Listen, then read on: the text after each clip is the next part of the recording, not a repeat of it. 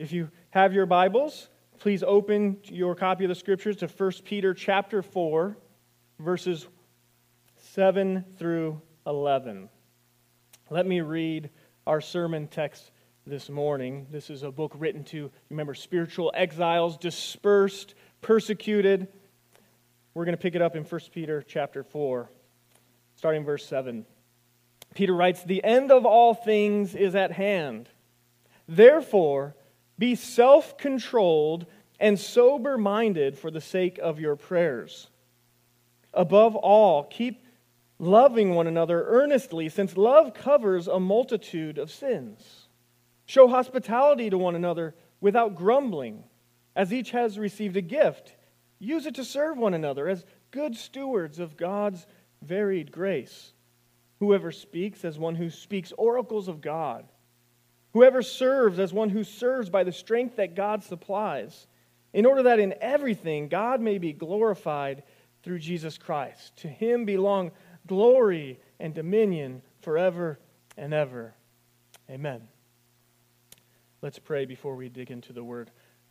Father, we are grateful to be here worshiping You, opening Your Scriptures to be met by You and to be challenged and conformed to Christ. Lord, we ask that Your Spirit would do a good work in each of us this morning as we come to Your Word. Lord, would You speak? Would You change hearts? Would You encourage? Lord, as I stand here, I know I have a lot of things on my mind. I'm sure that's true of everyone else as well. Would You give us focus that we might get all that You mean for us out of Your Word this morning? To Your glory, in Jesus' name, amen. I'm sure many of you have seen the little signs on the side of certain roads around this area. They're usually simple little yellow signs with black font that just say, "Jesus is coming." Right? You've seen those driving around. Jesus is coming. In fact, yesterday as I was driving around, I saw one of those, and to be honest, I see them often. I don't think about it very much, and I probably wouldn't have thought it very much except that I'm preaching this passage this morning, so it was already on my mind. I'm guessing that most people, like me, just usually keep driving without giving that sign much thought. Our minds are on things instead, things of the world, not always bad things, just things. We've got work and school and raising our kids and paying our mortgages and making it to the weekend. We've got the Super Bowl, social media. All of these things are on our minds. So when we see Jesus is coming, we probably don't stop and give it much of a second thought. We've got more serious things these days. Russia and Ukraine, the pandemic, inflation. There's a lot of things that demand our attention on a daily basis. And there's a lot of inertia to keep our focus right in front of us on things that are good and bad and ugly on the horizontal level. But there are things beyond the earthly, beyond the immediate, beyond the horizontal that should grip our hearts. And when something interrupts that immediate horizontal focus, a reminder in whatever form that says, Jesus is coming. Do we give that reminder about heavenly, eternal things much thought, or do we just keep on trucking through life, mostly going away unchanged? But brothers and sisters, it's not just about the little signs on the side of the road, but rather the fact that remembering that our time in this age is short and that the Lord will soon return should draw us to ultimate realities, to reshape our priorities along biblical lines. And so this morning we're looking at the passage I just read in 1 Peter 4, which functions as a much-needed reminder of the return of Christ and some of its implications. And so as we look at that passage, here's the main point I'm going to be driving towards this morning, kind of the theme of the passage. Because the end is near, we must soberly live as a countercultural community in Christ, or for God's glory. Because the end is near, we must soberly live as a countercultural community for God's glory. This is a reminder, this passage, from the Apostle Peter that shouldn't just be quickly driven past. Move on to other things. It's a reminder that invites us to slow down, take it to heart, and see that these truths should make an actual difference in our lives. Peter wants us to focus on living in the light of the end of all things, of the return of Christ. And so as we work toward that theme of the passage, I'm going to approach the text by making a couple of observations. 2 observations about what it means to live in light of the end of all things. And so we're going to start in verse 7, the first observation from the beginning of verse 7, where Peter writes just simply, the end of all things is at hand. Therefore be self-controlled and sober-minded for the sake of your prayers. And the first observation there is this, that the future consummation of God's kingdom calls for clear-minded sobriety in the present. That's a word we don't use a lot in our culture or demonstrate a lot, but the future consummation of God's kingdom calls for clear-minded sobriety in the present. I believe what Peter wants is for us to see the biblical vision of the future that reshapes our mindset in the present. That this is not something just far off that we wait for, but it's something that we grab hold of, bring into our daily lives today. The main reminder in the passage is that the end of all things is at hand. And that fact shapes everything else in the passage. Everything else in the passage is derived from and dependent on that fact, that the end of all things is at hand. That's why it says, therefore, be self-controlled and sober-minded, right? It's drawing out that the 2 commands there flow from that reminder. Therefore, be self-controlled and sober-minded. I want to talk about what those words mean, not only in English, because they're very similar in Greek. It's really hard to differentiate them. In fact, the words really are saying the same thing. 2 words to mean the same thing. We'll get to that in a moment. But what does it mean exactly before we skip to being self-controlled and sober-minded? What does it mean exactly that the end of all things is at hand? I want to drill down into that. Peter thinks it's important. Now, I've already tipped you off. It has something to do with the return of Christ, but I think it's a little bit more than that. I think it can be taken a couple of different ways. First, the way most people probably take it on first glance, and the way that I probably take it on first glance, is just to say the end of all things is at hand, just assumes this is a reference to the passing of time. In other words, it's a chronological reference. It's another way of just saying, hey, the time is short. There's not much time until Jesus returns. And that's true. That's biblical. The return of Christ could come at any time, and so our time is short. And actually, since Peter wrote this, it's nearly 2,000 years shorter. Right? Any time the Lord could return. But I don't think his focus is so much on the passing of time as a chronological marker. The Greek word for end can also mean the end goal of something. The end goal of all things is at hand.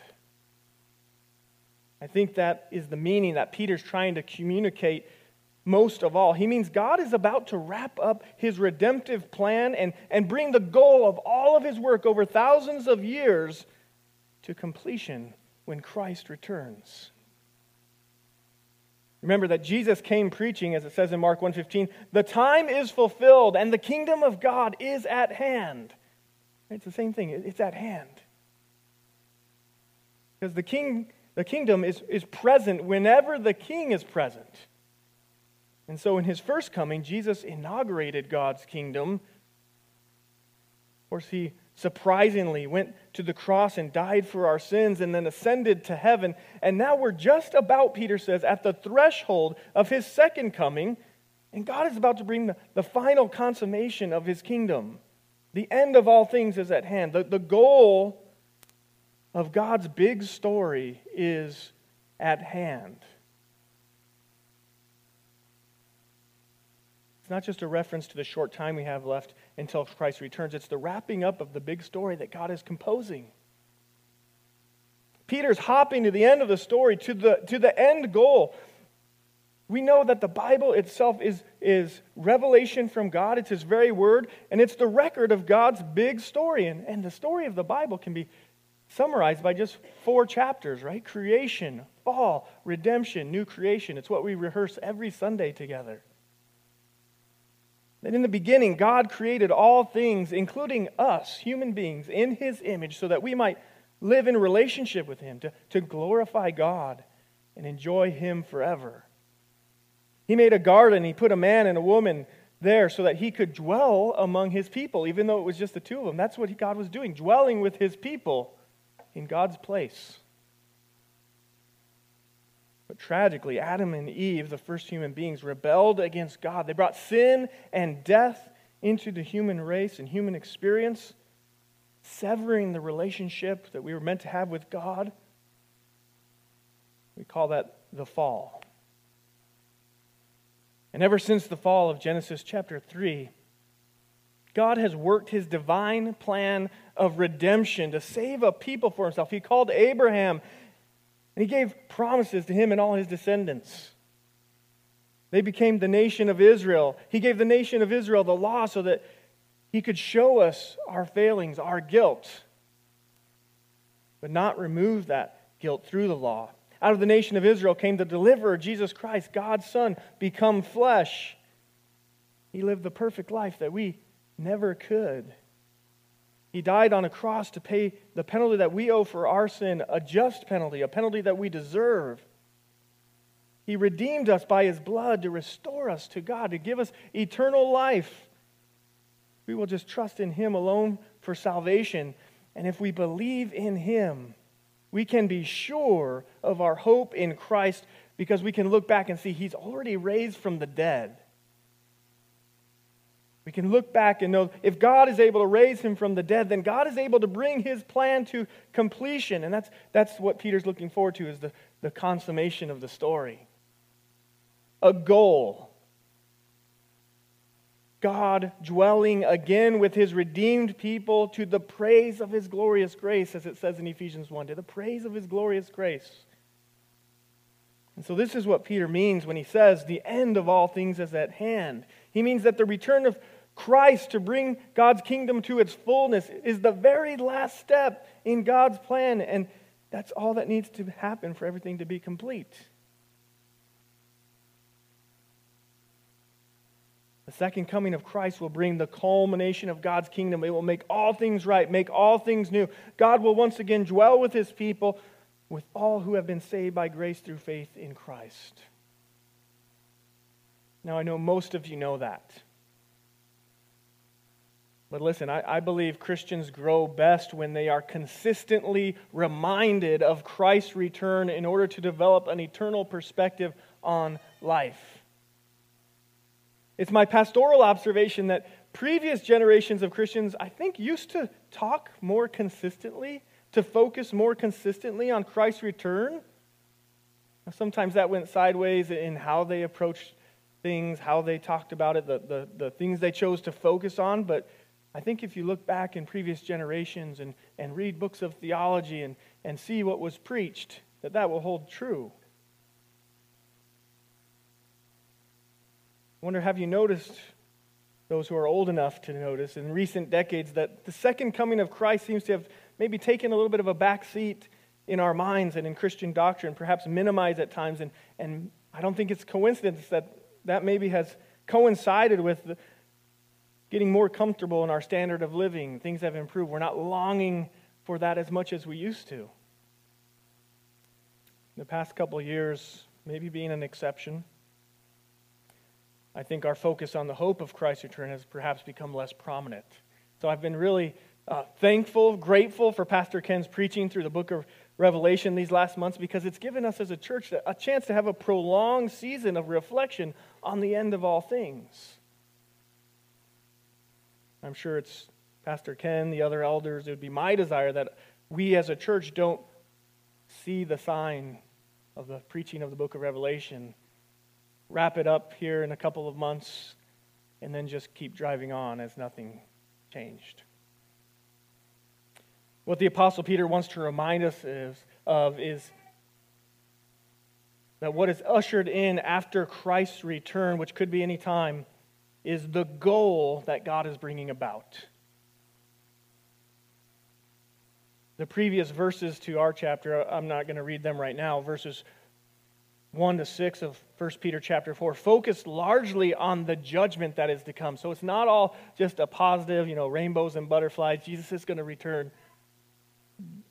There's a judgment coming.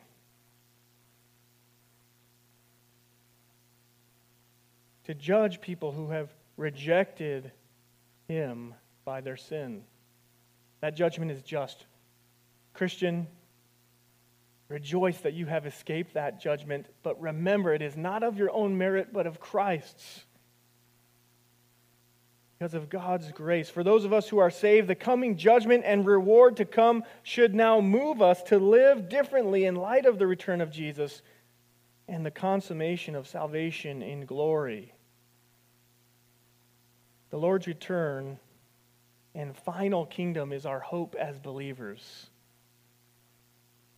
And this is the perspective I think Peter wants us to grab onto and bring into our lives to change our mindset of how we live, especially in contrast to the pagan Gentiles that he discussed in the first 6 verses of this chapter. They're filled with debauchery and dissipation. But by God's grace, we as Christians have apprehended Christ by faith, and we've spiritually perceived that we are in the last days, as the New Testament calls them. The last days were inaugurated at the first coming of Jesus. And we are in the last days, the final chapter of God's stories. His kingdom is already here, but not yet fully, right? There's an already and not yet to these last days. We should be eagerly awaiting with anticipation for the other shoe to drop. For Jesus to come back to rule and reign, to raise all those dead in Christ, changing believers who remain alive in the blink of an eye. These are things that Peter expects us to believe, to be gripped by in mind and heart, and so often we're indifferent to it, focused on so many other things. Are you driving down the road of life when you see that reminder, Jesus is coming, but your mind and heart is really captured by something else? Peter reminds us this morning about the end of all things for a certain reason. He wants to see a mindset take root in us where he says, therefore be self-controlled and sober-minded. Self-controlled and sober-minded, something that we as Americans are not very good at. But the logic here is this. If we've truly believed and perceived through biblical revelation and God's Spirit that the end of all things is at hand, then we will realize the futility of living like those in the world, grasping on things that are passing away. Our spiritual perception of the future that God is affecting will make us more and more clear-minded and sober, living in light of that future. I mentioned those 2 words, self-controlled and sober-minded, as the ESV translation puts it. They really form one idea. The Greek word for self-controlled means clear-minded, sensible, using sound judgment. Sober-minded could be looked at as the opposite of drunk, right? We're familiar with that kind of sobriety, but the opposite of drunk, not physically, but metaphorically, spiritual drunkenness. It means to be alert, to not be dulled in our senses. And while those words are similar, they communicate one idea, what I'm going to call clear-minded sobriety. To see a clear picture of the vision of the future that God is bringing about and to live in light of it with clear-minded sobriety. That does not mean sad. That does not mean somber, skulking around because I'm so full of sobriety. What it means is seriously engaged, having a sharp mind and focus. Or as Peter writes in chapter 4, verse 3, I think it looks like living for the rest of the time in the flesh, no longer for human passions, but for the will of God. And so how do we cultivate that? He says to do it. The end of all things is at hand. Therefore, be self-controlled and sober-minded. How do we cultivate that clear-minded sobriety Peter commands us to have? Mainly, brothers and sisters, I think it's by way of reminder, like the sign on the side of the road, and paying attention. Peter says that's what he's doing in his second letter. He says he writes them by way of reminder. So, Christian, remind yourself. Remind the other believers around you in our body to keep our eyes focused on the ultimate reality that is certainly coming because Christ walked out of the grave. Don't be satisfied with just making it day to day and fulfilling earthly desires and passions that only last for a moment. Keep your mind trained on the gospel, on our future hope, on the consummation of the redemptive story God is unfurling through the ages. Some of you are familiar with Richard Baxter, a well-known Puritan pastor in England in the 1600s. I think he was both well-practiced at this, and he wrote about this kind of clear-minded sobriety. I would say he modeled it well in his own life. So I just want you to listen to even just the subtitle of part 4 of a treatise that he wrote that touched on the subject. The little book he called, maybe it's not that little, the book was called The Saints' Everlasting Rest. And this is the subtitle for part 4 of that treatise. The subtitle is The Saints' Everlasting Rest, the fourth part, subtitle, containing a directory for the getting and keeping of the heart in heaven by the diligent practice of that excellent unknown duty of heavenly meditation, being the main thing intended by the author in the writing of this book, into which all the rest is but subservient. That's a subtitle, right? Just from that subtitle, you can tell he's a sober-minded Christian. And here's what Richard Baxter practiced and what he commended to his fellow believers in that book more than 370 years ago. He wrote, it's a little bit old English, but track with it. This is what he wrote. He said, "The sum is this: as thou makest conscience of praying daily, so do thou of the acting of thy graces in meditation, and more especially in meditating on the joys of heaven. To this end, set apart 1 hour or half an hour every day, wherein thou mayst lie aside all worldly thoughts, and with all possible seriousness and reverence, as if thou wert going to speak with God himself, or to have a sight of Christ, or of that blessed place." Now, I'm not even going to pretend that I've read even like 10% of the works of Richard Baxter, because there are volumes and volumes and volumes of his writings, but that little excerpt shows a roadmap of sorts for the developing of the kind of serious, clear-minded, sober attitude that Peter commands us to adopt in light of the end of all things being at hand. We need to meditate on the joys of heaven, of dwelling with God again. We need to meditate through the Scriptures, which is exactly what Peter commands us earlier in his first letter. Same topic, chapter 1. You can turn there if you'd like, but 1 Peter 1, 10 through 12, Peter's talking about the salvation he's been speaking about in the Lord and where it came from. He said, concerning this salvation, the prophets who prophesied about the grace that was to be yours searched and inquired carefully, inquiring what person or time the Spirit of Christ in them was indicating when he predicted the sufferings of Christ and the subsequent glories. In other words, the Holy Spirit inspired prophets who prophesied about what was to come, and they were searching, trying to figure out, when is this going to happen? How is this going to come about? But it wasn't for them, it was for us.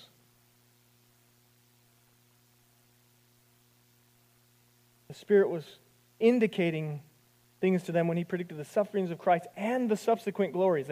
And in our topic this morning is those subsequent glories, the resurrection, the ascension, the coming again, the end goal of all things, the consummation of the kingdom. Verse 12 says, "It was revealed to them that they were serving not themselves, those prophets, but you, in the things that have now been announced to you through those who preach the good news to you by the Holy Spirit sent from heaven, things into which angels long to look." I love that end of that verse. Things in which angels long to look. And I drive by, metaphorically, and sometimes physically, the sign that says Jesus is coming, and I keep on driving. These are things in which angels long to look. Peter immediately, just the very next verse, After laying out that the Scriptures have revealed both the sufferings of Christ and His resurrection and future reign, those future subsequent glories, immediately after that, Peter commends us and commands us to do exactly what Richard Baxter commended to his generation. So verse 13 of chapter 1 says, "Therefore, preparing your minds for action and being sober-minded." That's the same word in our passage in chapter 4. Being sober-minded, set your hope fully on the grace that will be brought to you at the revelation of Jesus Christ. Not sometimes set your hope there, not partially set your hope. Set your hope fully on the grace that will be brought to you at the revelation of Jesus Christ. This is the mindset Peter is commanding us.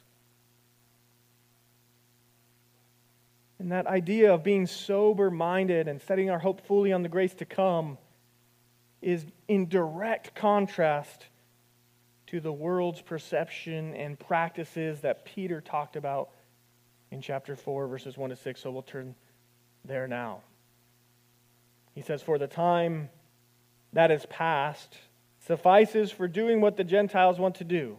This is how he sets up what's in our passage. The time has passed suffices for doing what the Gentiles want to do, living in sensuality, passions, drunkenness, orgies, drinking parties, lawless idolatry. With respect to this, they are surprised when you do not join them in the same flood of debauchery, and they malign you. But they will give an account to Him who is ready to judge the living and the dead. The world has exactly the opposite perspective of what Peter's calling us to. The world says, this is all there is. Look around, grab all you can, this is all there is.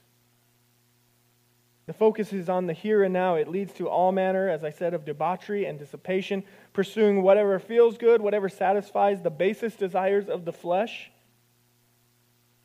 The Bible tells us, reminds us, even Christians, we too once lived this way. It may not be the exact list of sins in chapter 4, 1 through 6. But we were all once ruled by our passions before coming to Christ. We are all still tempted to go to that path again, go back to the well of that debauchery, of those passions, to functionally live as if this is all there is. And so when Peter calls us to clear-minded sobriety, based on rightly perceiving the ultimate reality of God's redemptive plan, what he's actually calling us to be is an alternative, counter-cultural community that lives in light of the hope of the gospel and shines that light into the darkness all around us. Because here's the connection. It is the hope of the gospel, the coming consummation. It's the hope of the gospel that frees us from living as if we need to squeeze every last drop of fleshly pleasure out of this life. Christ actually offers us a greater, a longer lasting pleasure and joy that we will experience after the consummation of His kingdom, after the end of all things. We get little tastes of it now in fellowship with God and one another, but it's coming. Peter calls us to align ourselves with God's eternal perspective rather than just living for the moment. And this is extremely countercultural. And that leads me to the second observation about living in light of the end of all things, and that is that clear-minded sobriety results in the countercultural priorities of prayer and love for one another. Clear-minded sobriety results in the countercultural priorities of prayer and love for one another. Let's read the passage again, and we'll see how that gets worked out. The end of all things is at hand. Therefore, be self-controlled and sober-minded for the sake of your prayers. That's the two commands, the two twin commands in this passage, the only commands. Above all, keep loving one another earnestly, since love covers a multitude of sins. Show hospitality to one another without grumbling. As each has received a gift, use it to serve one another as good stewards of God's varied grace.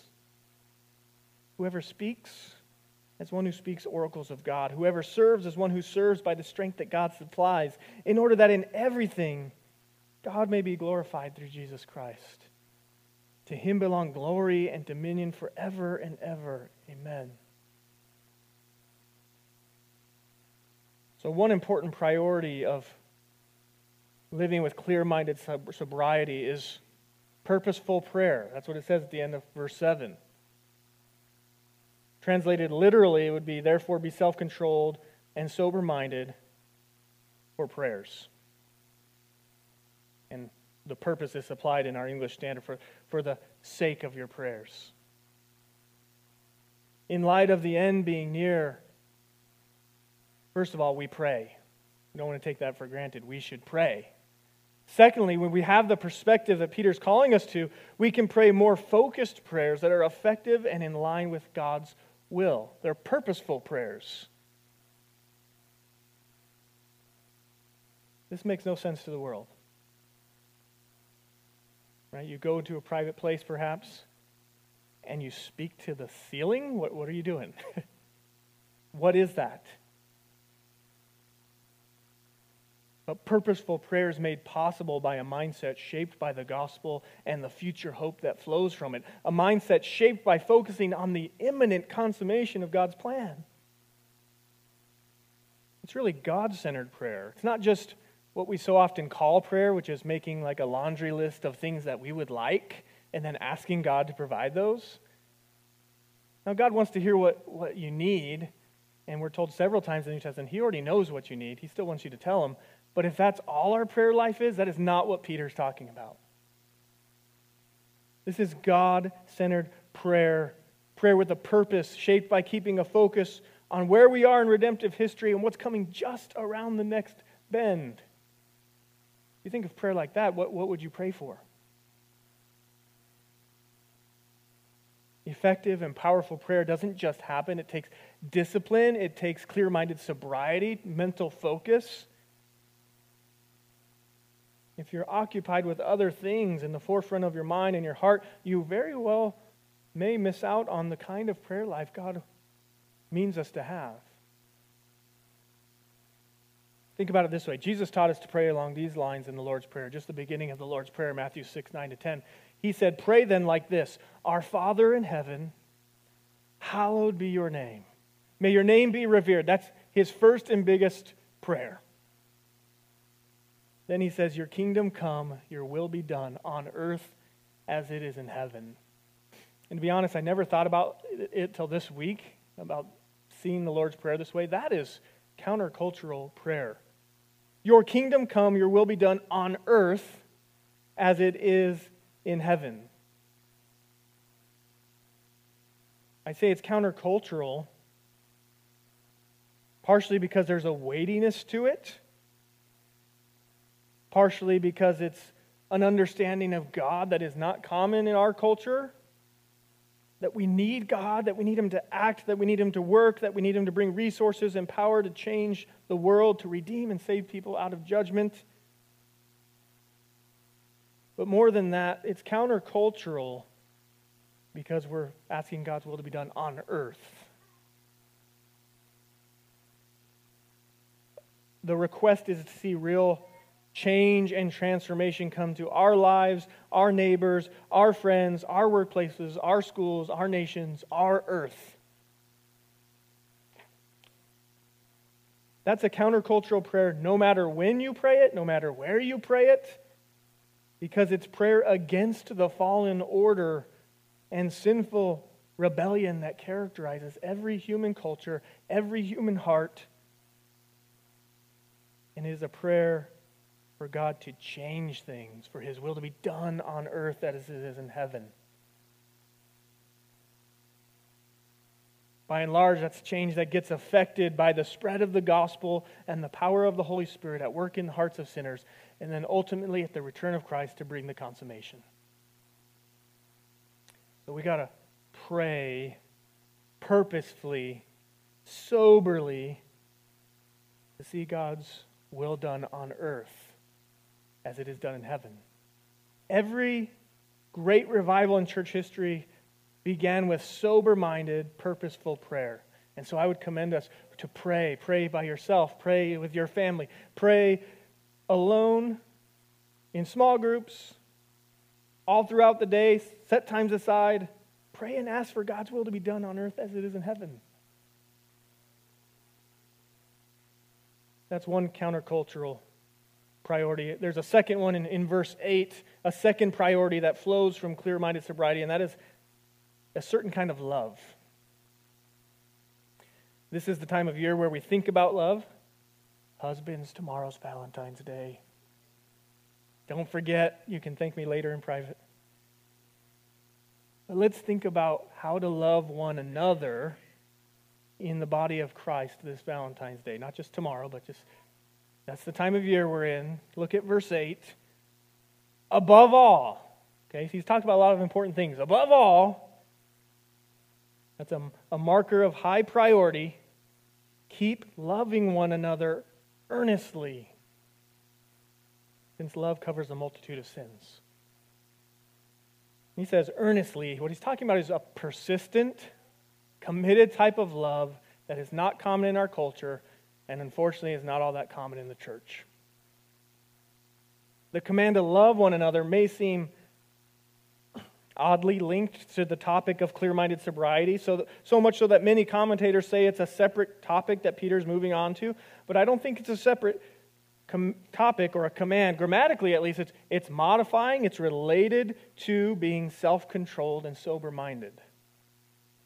Kind of becoming part and parcel of those two commands. And I think the logic is this. In contrast to the selfishness of the Gentiles, of the culture around us, in contrast to that, which he's just talked about in verses 1 to 6, those who have their mind set on earthly pleasures, we as believers are to have our mind set on the hope to come at Christ's coming, the goal of all things, and are freed to focus on loving others instead of only ourselves. So what does a self-controlled and sober-minded life really look like? Well, there's a priority of purposeful prayer. Then there's a priority of earnestly loving one another. I think primarily in the local church, but loving the body of Christ, all who believe. In contrast to leading an individualistic, selfish existence. It's a call away from that, a call away from individualism, a call away from self-indulgence, and toward a life committed to loving the faith community that is centered around Christ and the gospel. Peter says here that love covers a multitude of sins. Not in the sense of forgiveness, only Jesus covers our sin. What he means is, through an allusion to Proverbs 10:12, what he means is where love is earnest, where love is committed, where love is persistent, people are not going to be easily offended. As 1 Corinthians 13 says, they're going to hope all things and believe all things, right? They're going to give the benefit of the doubt. They're not going to hold grudges. It's going to be a community bound together in that kind of love rather than splintering off every time someone sins against their brother and sister. And if you have not been sinned against in the church, just wait. It will happen. No church is perfect. Every church will fail you in some way. There may even be outright conflict at times, but Peter means that in light of our shared future in Christ, love bears a multitude of sins. Because ultimately, we recognize the love of Jesus covers all of our sins. I'm not just a redeemed person, I'm part of a redeemed people. The blood of Christ was shed for you as much as it was for me. I think we're supposed to have the kind of love that is defined by Paul Tripp, author you're probably familiar with. He writes that love according to the Bible really means this. He says, love is the willing self-sacrifice for the good of another that does not demand reciprocation or that the person being loved is deserving. Does that sound countercultural? I love you even though you can't love me back. That would be demanding reciprocation. I love you even if you're not deserving.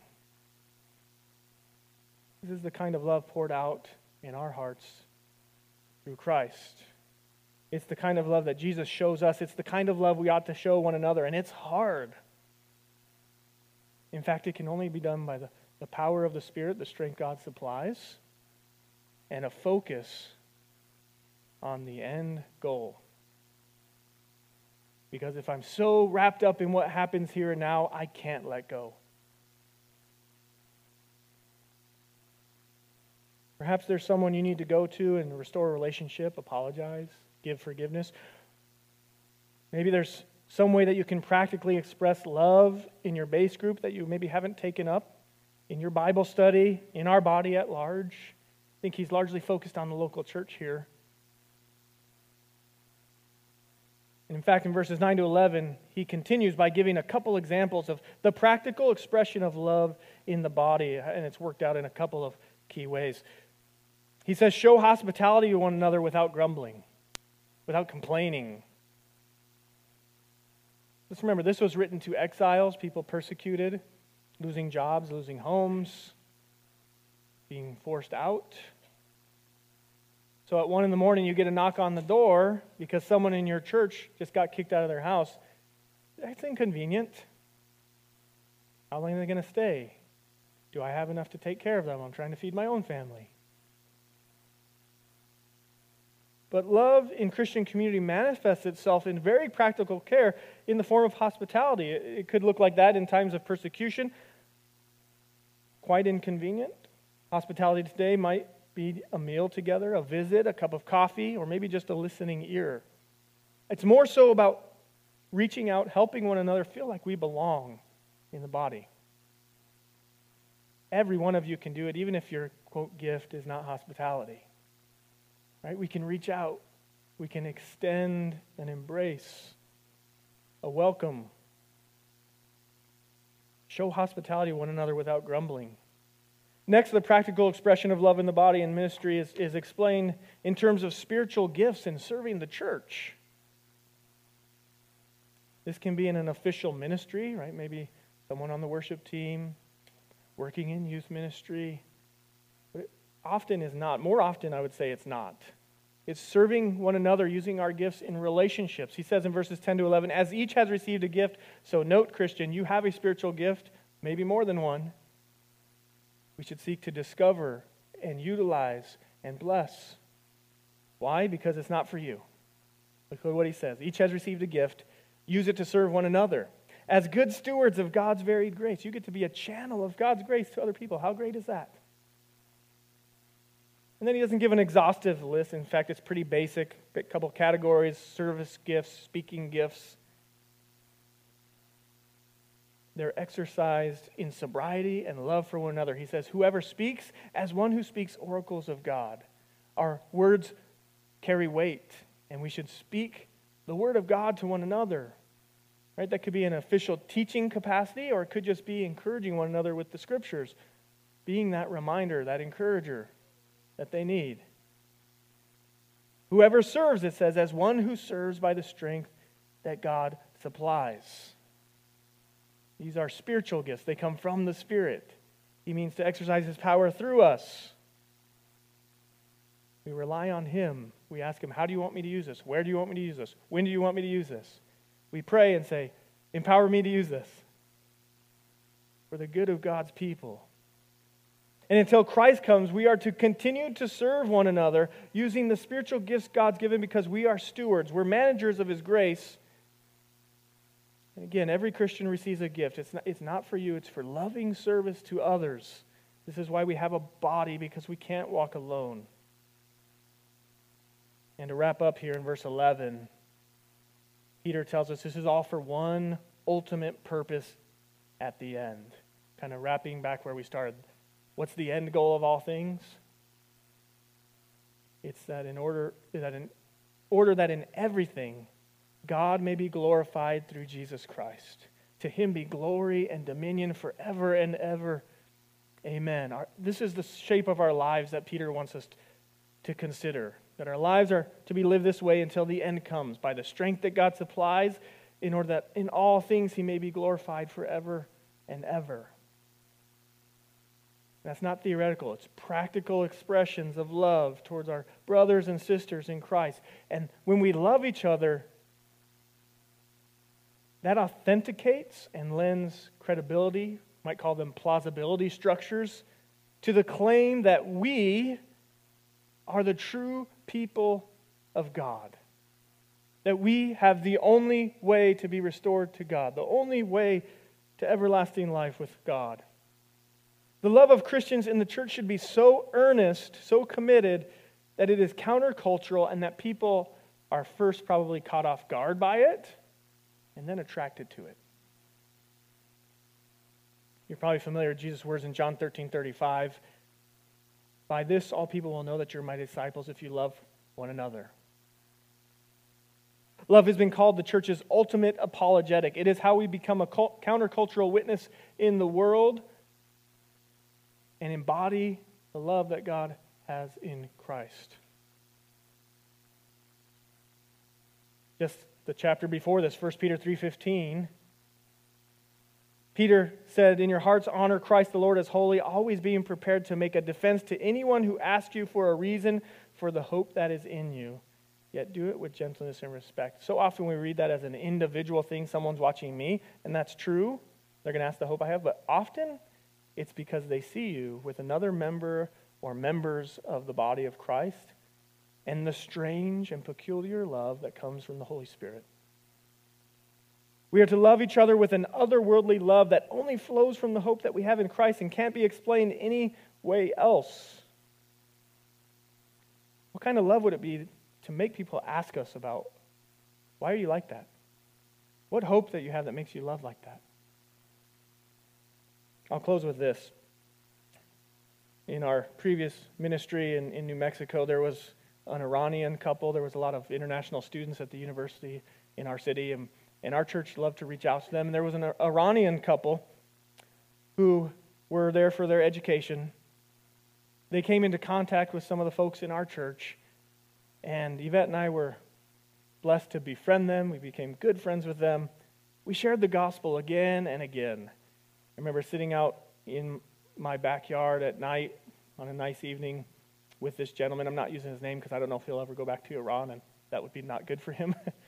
But I remember sitting there for like 2 or 3 hours just talking about the gospel, him asking questions, me probing, asking him to respond. I'm sure that was helpful, but ultimately it was just one step. Didn't get him over the finish line to come to faith. But I'll tell you what happened. As he watched the body of Christ and the love that we had one another, he and his wife were so attracted to the relationships.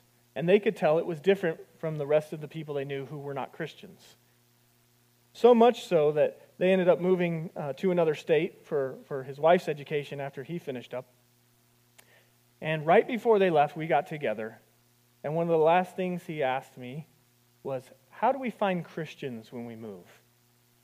Because we want to find more Christians just like you guys. They felt love, they felt the hospitality, they saw the love we had for one another, and it lended credibility to the message. Now, they never did come to Christ through our ministry, through our relationship in New Mexico. But about a year later after they moved, we got a text. There was no words, it was just a picture. And at first we couldn't see what it was. But it was them in a baptistry. In a church. One of the most joyful experiences of my ministry.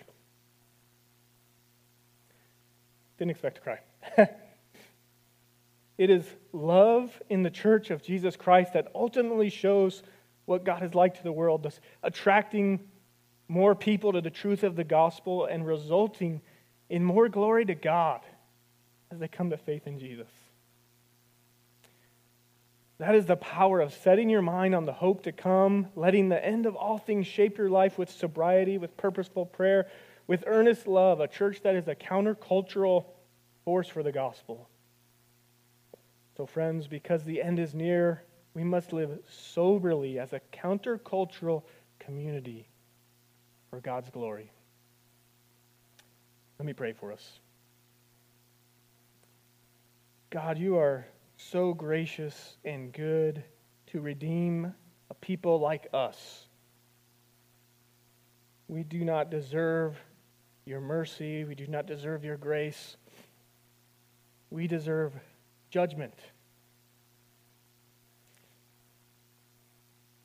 And Lord, if there are any here who have not responded to your offer of salvation in Christ and they stay and stand under your wrath, would you, even now, by your Spirit,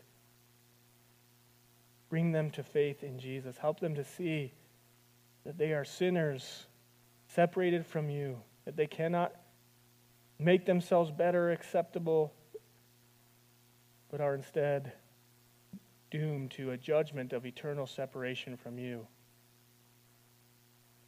Lord, would you draw them to faith, that they may share in the same hope and inheritance that we all have. And Lord, would you help every Christian here, by way of reminder, to set our hope fully on the grace to come at the revelation of Jesus Christ, to be living with clear-minded sobriety for the purpose of prayer and the priority of loving one another, that you might get all glory, for you are worthy forever and ever. In Jesus' name, amen.